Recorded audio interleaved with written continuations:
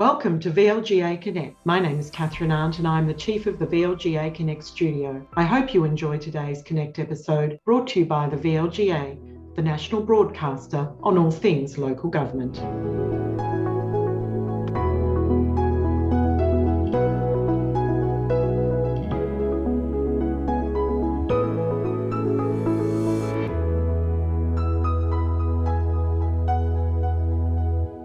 Hi everyone, it's that time of the week when, with thanks to Hunt & Hunt Lawyers, we bring you the governance update from VLGA Connect.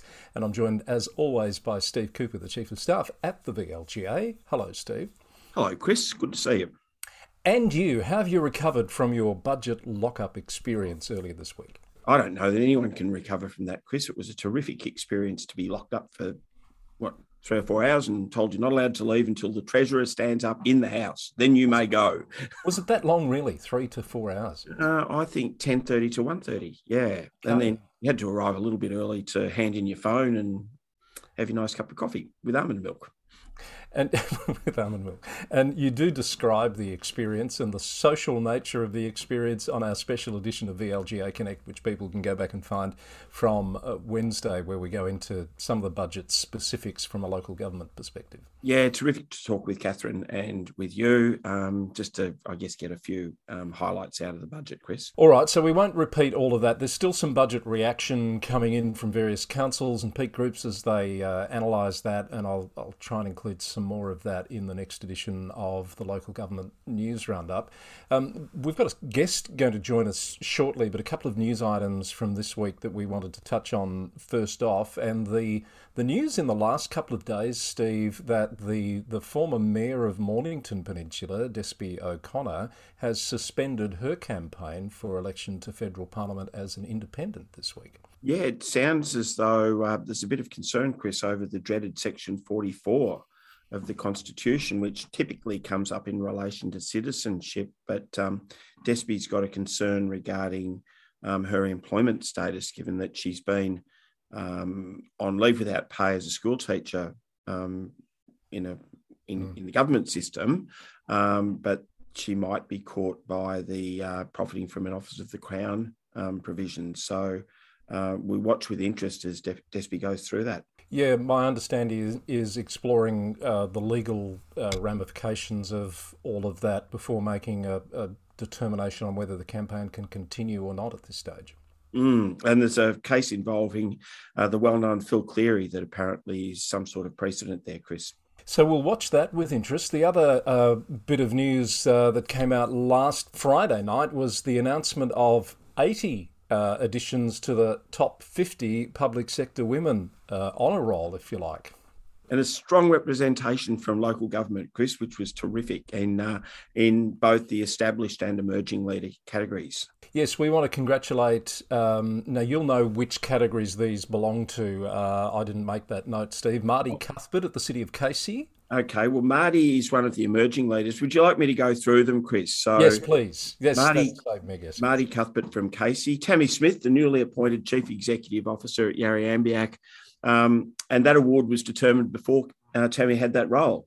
Blaga Nabovsky, who we know well, the Executive Manager of Governance and Comms at Nillumbik Shire, and also Stacey Williams, the Director of Community Wellbeing at Gannawarra Shire. So they were the emerging leaders. And in the other category?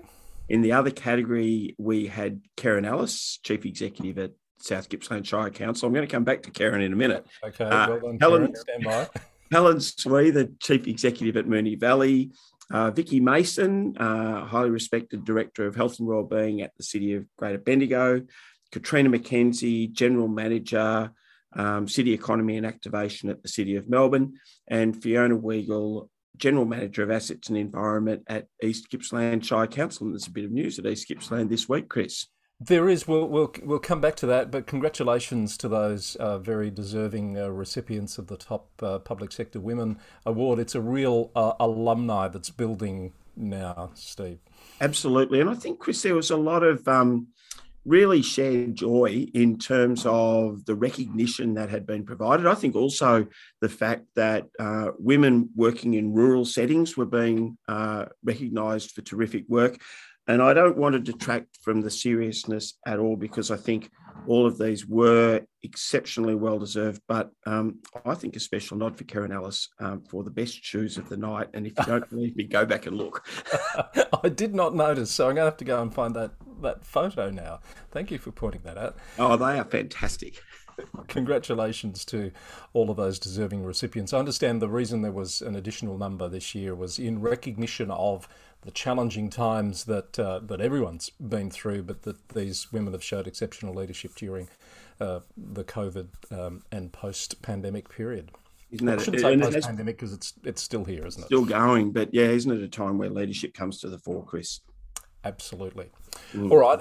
Perhaps one other quick story before we bring our guest in. I've noticed, because we're in the middle of a federal election campaign, this ongoing issue of election signage keeps coming up. It's popped up in Ballarat this week, Steve.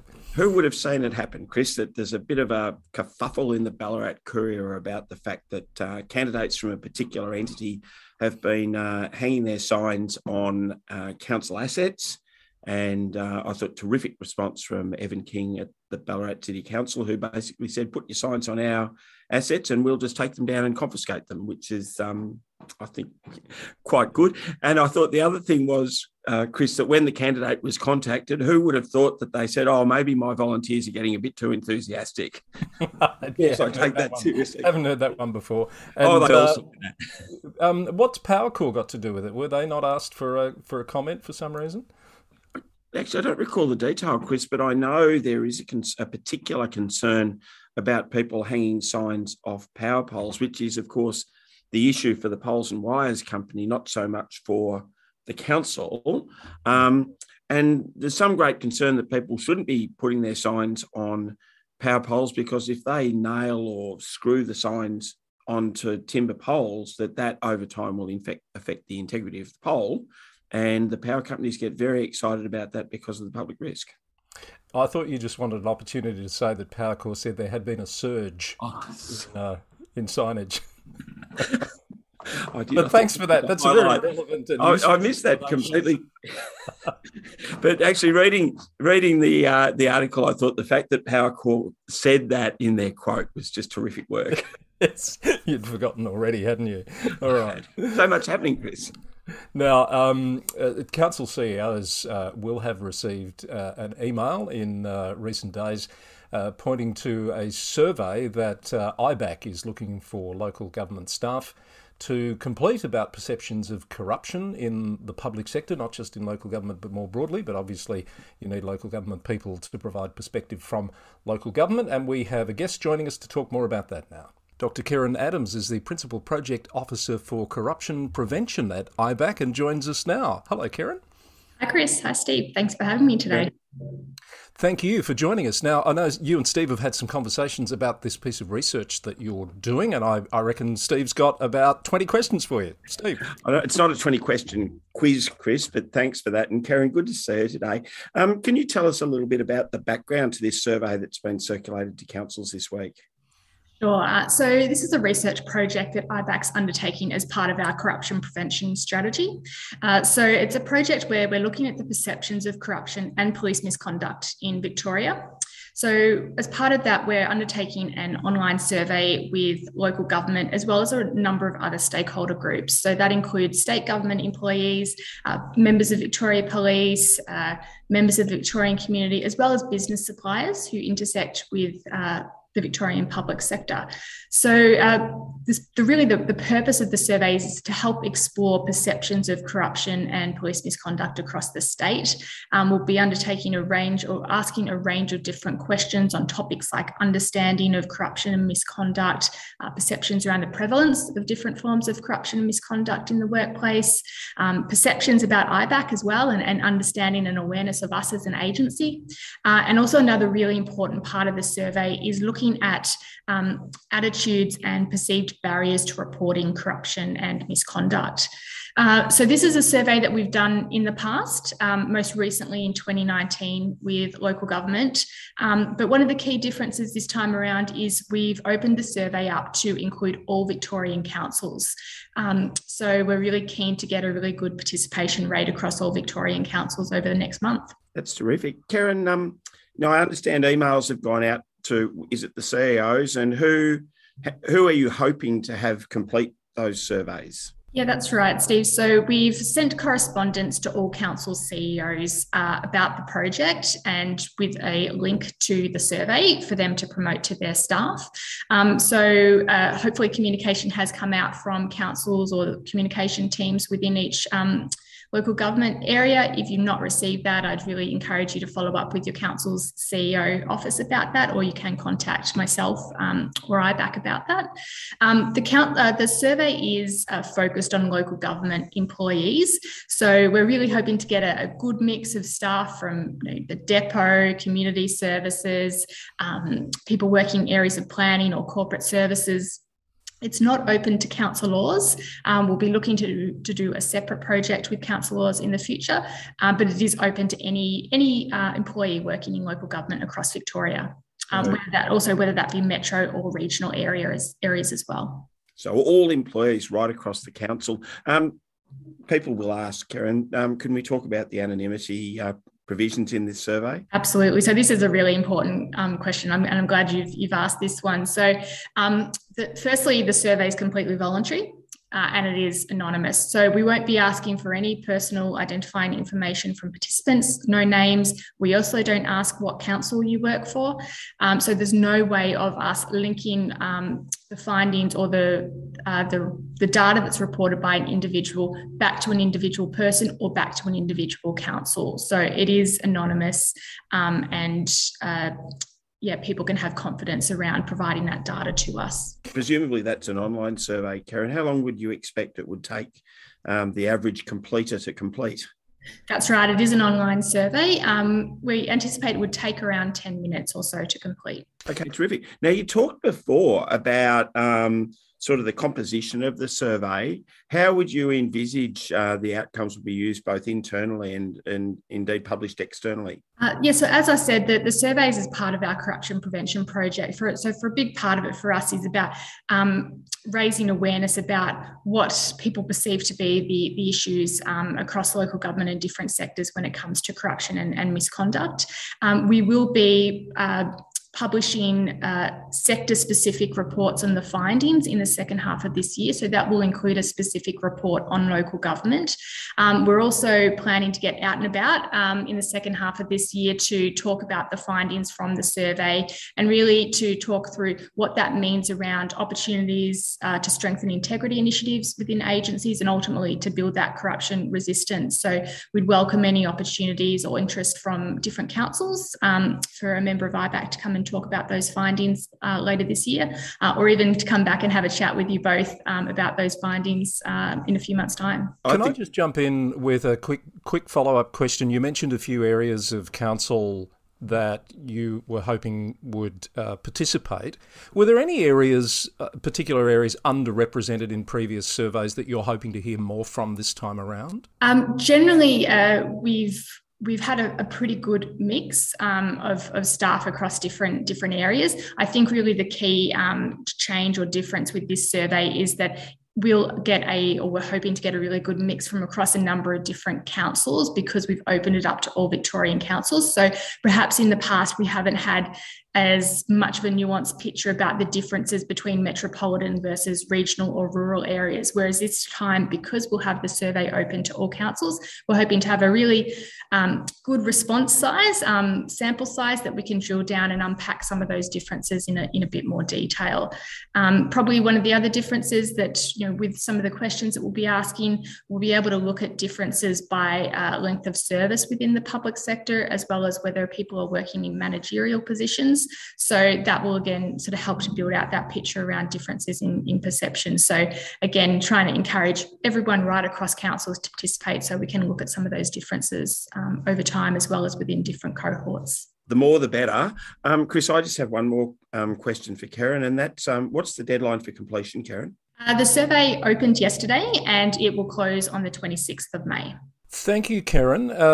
We look forward to hearing more about the results, and as there's an invitation for you or someone from IBAC, of course, to come back on the program once you have some findings to talk about. That'd be terrific. We'd really love to come back and have a chat with you. Thanks, Chris. Thanks, Steve. Great to have Karen joining us. Good interview, Steve. IBAC in the news, of course, we're waiting on Operation Sandon, but they've got another matter on foot at the moment that's been taking some of your attention. Oh, well, Chris, as you know, we do like to listen in on these public inquiries when they're going on. And there's one happening at the moment called Operation Breadbow, which is about some alleged police misconduct. And I've been listening. I think a couple of things are that someone at IBAC has a dog that barks occasionally, and that just adds a bit more to it. But more importantly, and the investigation or the review will take its course, but already some themes are emerging around, I guess, diligent inquiry and not being willfully blind to things that you should know about, and just going on that defence of, well, I didn't know because I didn't ask. That's a bit of a concern. And also the blurring of personal business with your official business. And it's always really difficult. I'm not saying it can't be done, but extraordinarily fraught for someone in a public office working for a council, for the police force. Need to be really careful if you're running your own entity. Absolutely. And of course, there's a ICAC inquiry going on in Sydney, Operation Tolosa. I haven't had a chance to look at any of that this week, but that's still making news headlines. And of course, integrity generally has been an election issue in terms of whether there should be one at the federal level. So it's very topical, Steve. It is indeed. I think, Chris, it's not an interesting one. And, we don't get political, but I would just make the point along the way through that issues of integrity that are investigated by integrity officers aren't necessarily criminal behaviour, and we should be really careful about the threshold that we aspire to. Very true. Oh, wise words, as always. Now, councillors behaving badly is becoming a topic at the moment, and the one that's caught the attention nationwide is the town of Cambridge.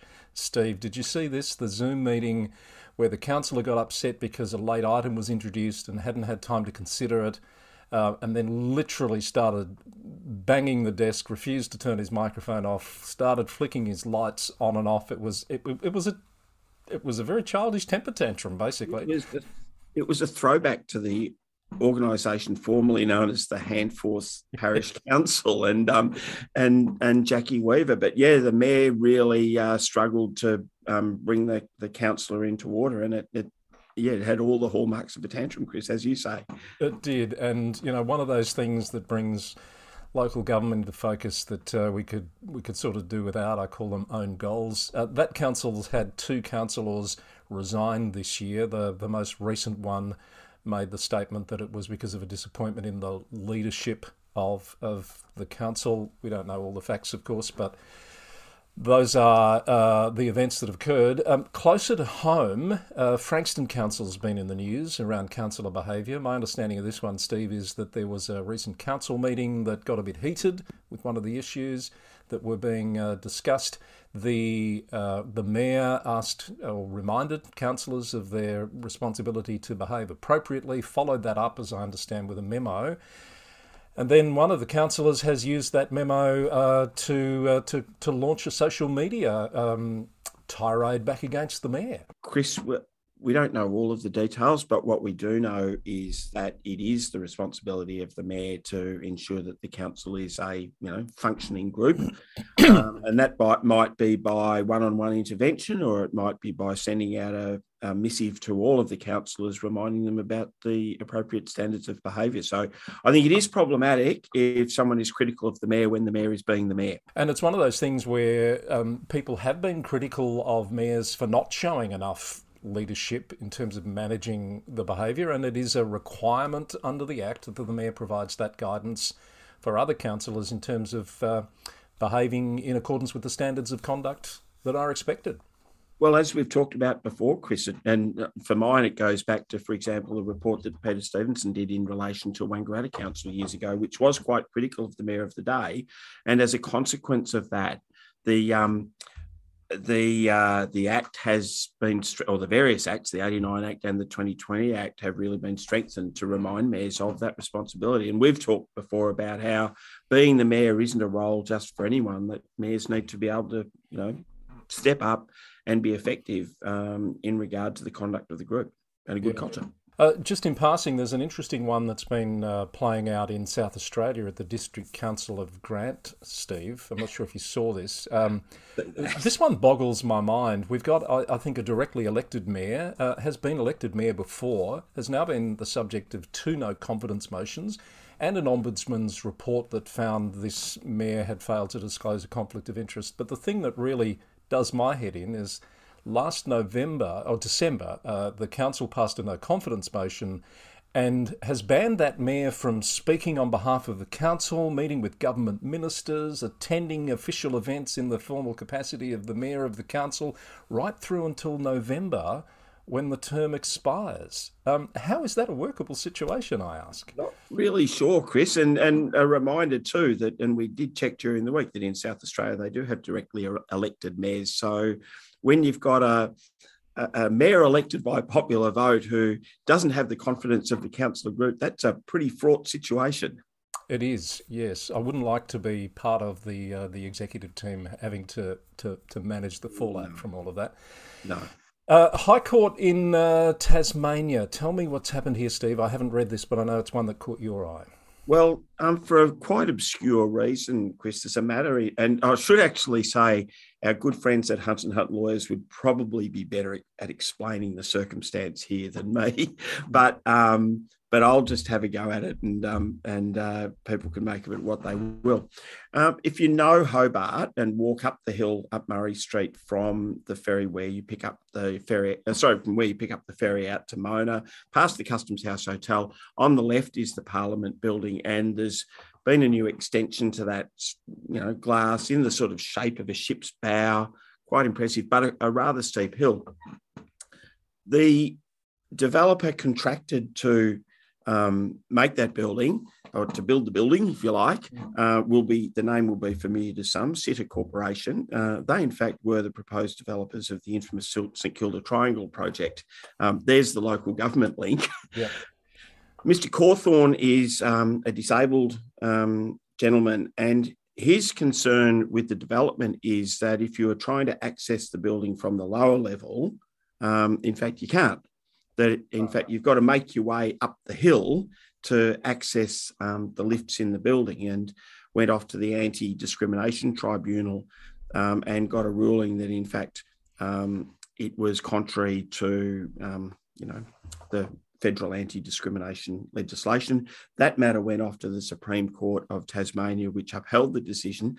And guess what, Chris? What, Steve? It found its way to the High Court of Australia. Yes. And here's the thing, the High Court actually came back and said, no, they didn't agree with the decision of the Anti-Discrimination Commission or the Supreme Court of Tasmania, and found in favour of Sitter, the developers. Oh. So we are left with a situation where the disabled person would have to go up the very steep hill to access the building. And so I just thought it was sort of a cautionary tale where ultimately the legal finding isn't in necessarily the public interest, but is, as things go, is the right legal answer. And maybe if we just do good design in the first place, we don't find ourselves in that situation. Yep, good point. All right, thank you for that. We'll pop links to that and those other stories into the show notes. Couple of CEO movement announcements this week. Well, one of them is a CEO going nowhere, and that is Anthony Basford at East Gippsland Shire has been reappointed on a new 5-year contract, which is good to see. Oh, absolutely. And they're doing some terrific work down at East Gippsland. So congratulations to Anthony, to Mayor Councillor Mark Reeves and the councillor group. You're obviously making good progress, and may that continue. So terrific. And the other one, slightly different flavour here, the Campaspe Shire Council has announced this week that it has agreed to an early separation with its Chief Executive Officer, that's Declan Moore.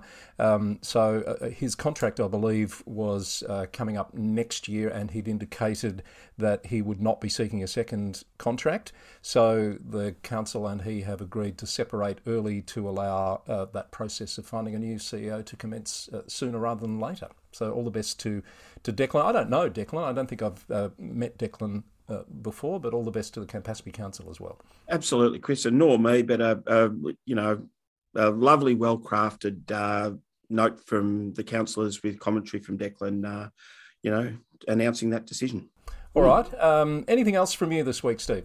No, not at all, Chris. I think we've done a tour around the governance world for this week. We sure have. So thank you. Thank you to our listeners and viewers for continuing to support the Governance Update, and thank you to Hunt and Hunt Lawyers for continuing to be our sponsor. It's probably nearly time we had them back to talk about some point of legal contention. I'm sure there's something waiting in the wings. Well, we don't want us to continue to comment on that sort of thing, Chris. Quite right. Thanks, Steve. See you next week. That's the Governance Update from VLGA Connect. Thanks for watching and listening, and bye for now.